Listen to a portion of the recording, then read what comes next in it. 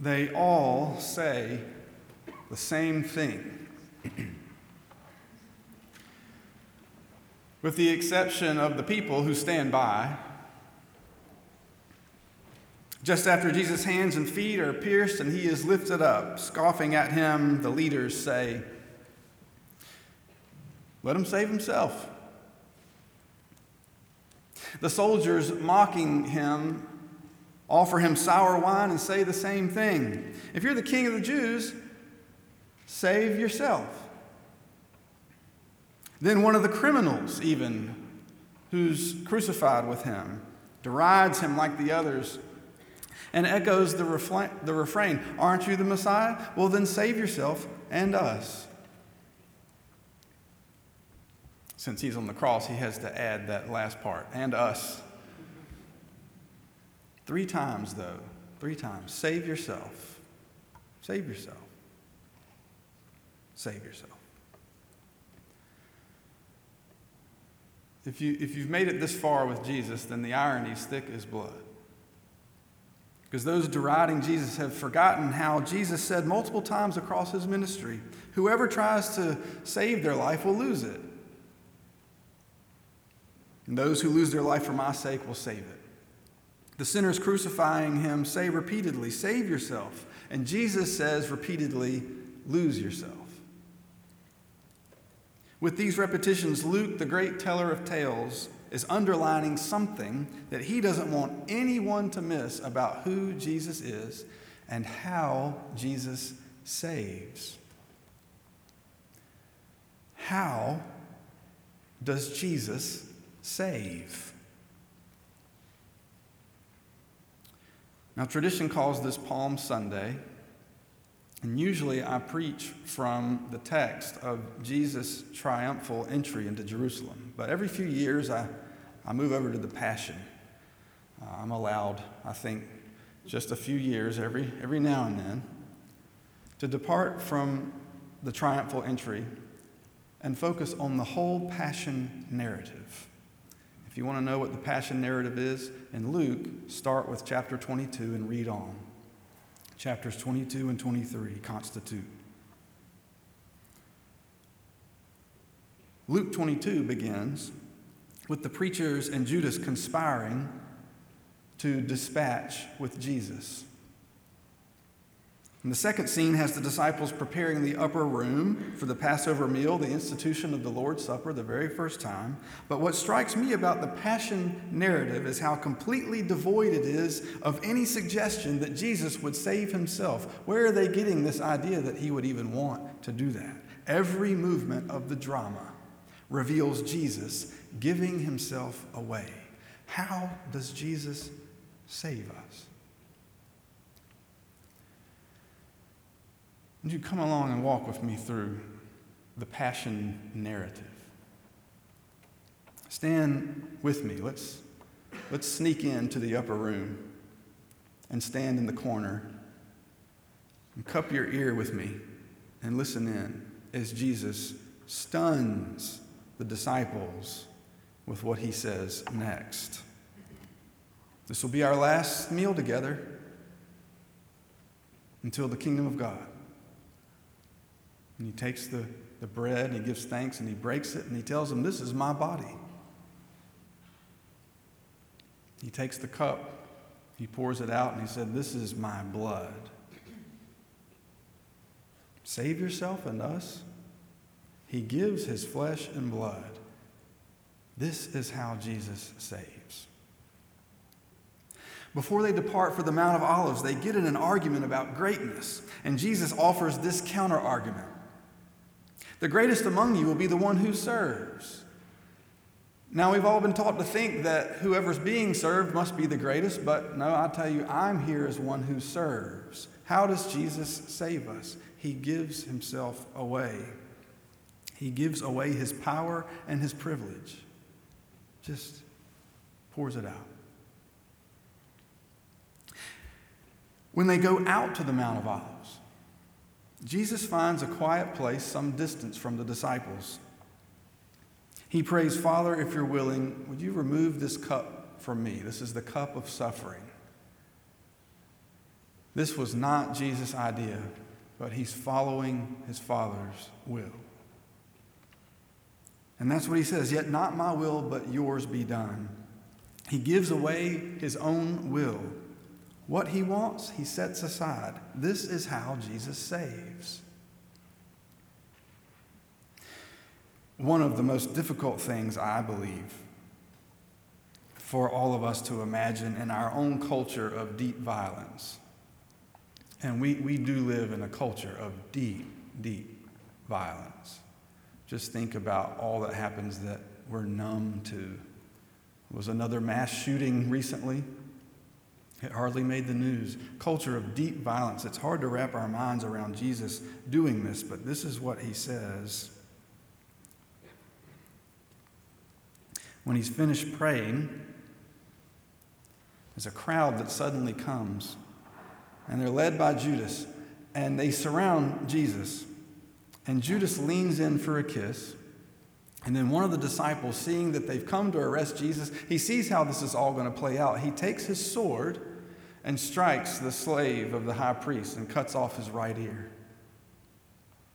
Now, Jesus has just moments earlier told the disciples to take what they need as they prepare to meet the powers and the principalities. And the disciples say, "Look, Lord, here's 2 swords." And probably in your translation and in mine, it says, "That's enough." But if you really listen closely to what Jesus is saying, he's saying, yeah, that'll be enough. 2 switchblades against the Roman Empire? Good luck, fellas. And yet the disciple takes a sword and tries to bring down the powers, and Jesus rebukes him. This is one of the most fascinating moments in Scripture. Jesus takes his hand and puts it on the high priest's slave's ear and heals it. And he says, "No more of this," thereby pronouncing once and for all the end of disciples taking up arms to protect themselves.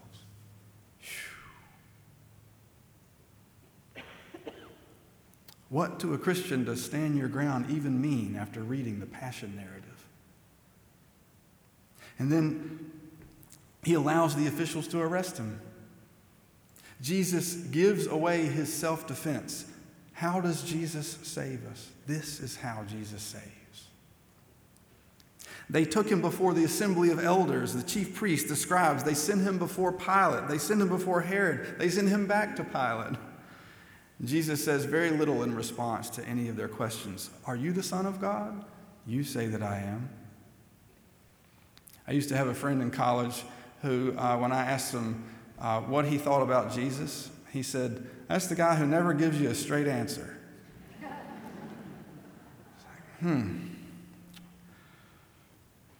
Are you the King of the Jews? You say that I am. Herod asked him many questions, but Jesus, as the African American spiritual says, did not say a mumbling word. Not a word, not a word, not a word. Jesus gives away his own speech. His defense rests in his life work. Let him save himself. This is how Jesus saves. On the cross, Jesus, in the throes of agonizing pain, gives away forgiveness to a criminal. Today you will be with me in paradise. This is how Jesus saves. On the cross, Jesus cries with a loud voice, saying, "Father, into your hands I commend my spirit." He gives his last breath away. This is how Jesus saves. Now, I don't think I've ever shared with you, I think it would be 6 years I've been your pastor this summer. I don't think I've ever told you what I think about the substitution theory of atonement. I know you've all been waiting on pins and needles to hear this. I know when you woke up this morning you thought, will today be the day that Mac finally tells us what he thinks? But we would all be really surprised, I think, if we sat down and just thought for 10 minutes about just how prevalent this theory is and how much it dictates what goes on in not only church life in America, but American life, period. There's this long-running theory that God sent Jesus in order to die to satisfy God's wrath at humankind's sin. Substitution theory of the atonement. Not that Jesus came to so much to establish God's reign on earth as it is in heaven, but that God somehow needed some kind of payback to pacify God's anger, and God did that through God's Son. Now, there's room in heaven for everybody, but this is not what I believe, and I want to make sure you know that. Because it can lead to all kinds of trouble and all kinds of violence, because then it can justify the violence that we try to do to one another. Because if God can do it, why can't we? This is not what I see happening in Jesus' passion. Rather, what I commend to you about Jesus' passion is how Jesus puts an end to wrath by absorbing it. Again and again, he gives himself away. He puts himself in the way. And humanity, that's us, we hurl our worst fears and cruelties at him, and he takes them all into himself over and over again throughout the narrative, throughout his life, and he extinguishes them. This, to me, is what it means to say that Jesus takes away the sin of the world. He takes it away by taking it into himself, absorbing it, extinguishing it, and putting an end to it forever. He embodies his own teaching. He turns the other cheek. He gives away his cloak. He gives to everyone who begs of him, even if they beg forgiveness. All this happens just in the Passion narrative alone. He does to all of us what he would have us do. He loves us to the very bitter end, to his last breath. This is the one God raises from the dead. This man who does these things in these ways, this is who God vindicates.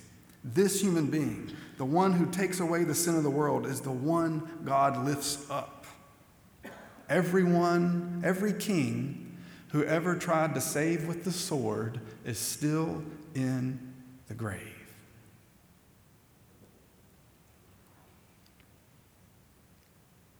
But the one who showed us the way lives.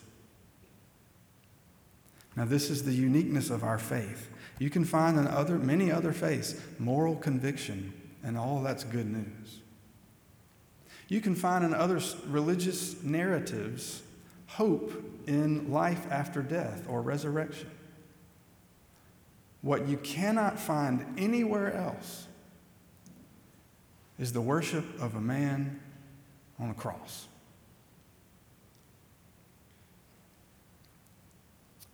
And he got there by taking all of our sin away.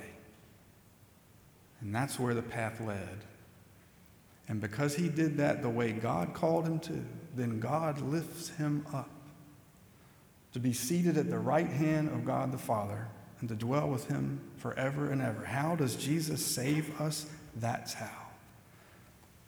The one who was pushed to the edge of a cliff, the one who taught us and delighted us with the parables, the one who fed us with bread and fish, the one who walked alongside us in our pain, the one who healed us, the one who told us stories of God's faithfulness, the one who embodied all of these good things, the one who was finally stripped bare and his own clothes taken from him, the one who was pierced in hands and feet, the one who was stabbed inside and poured himself out for us, the one who was lifted up for us, is the one who took all the sins of the world into his own self and put them to death. And therefore, God raised him from the dead. This man and this way that he saves us is the way and the truth and the life for you and for me forever. Thanks be to God.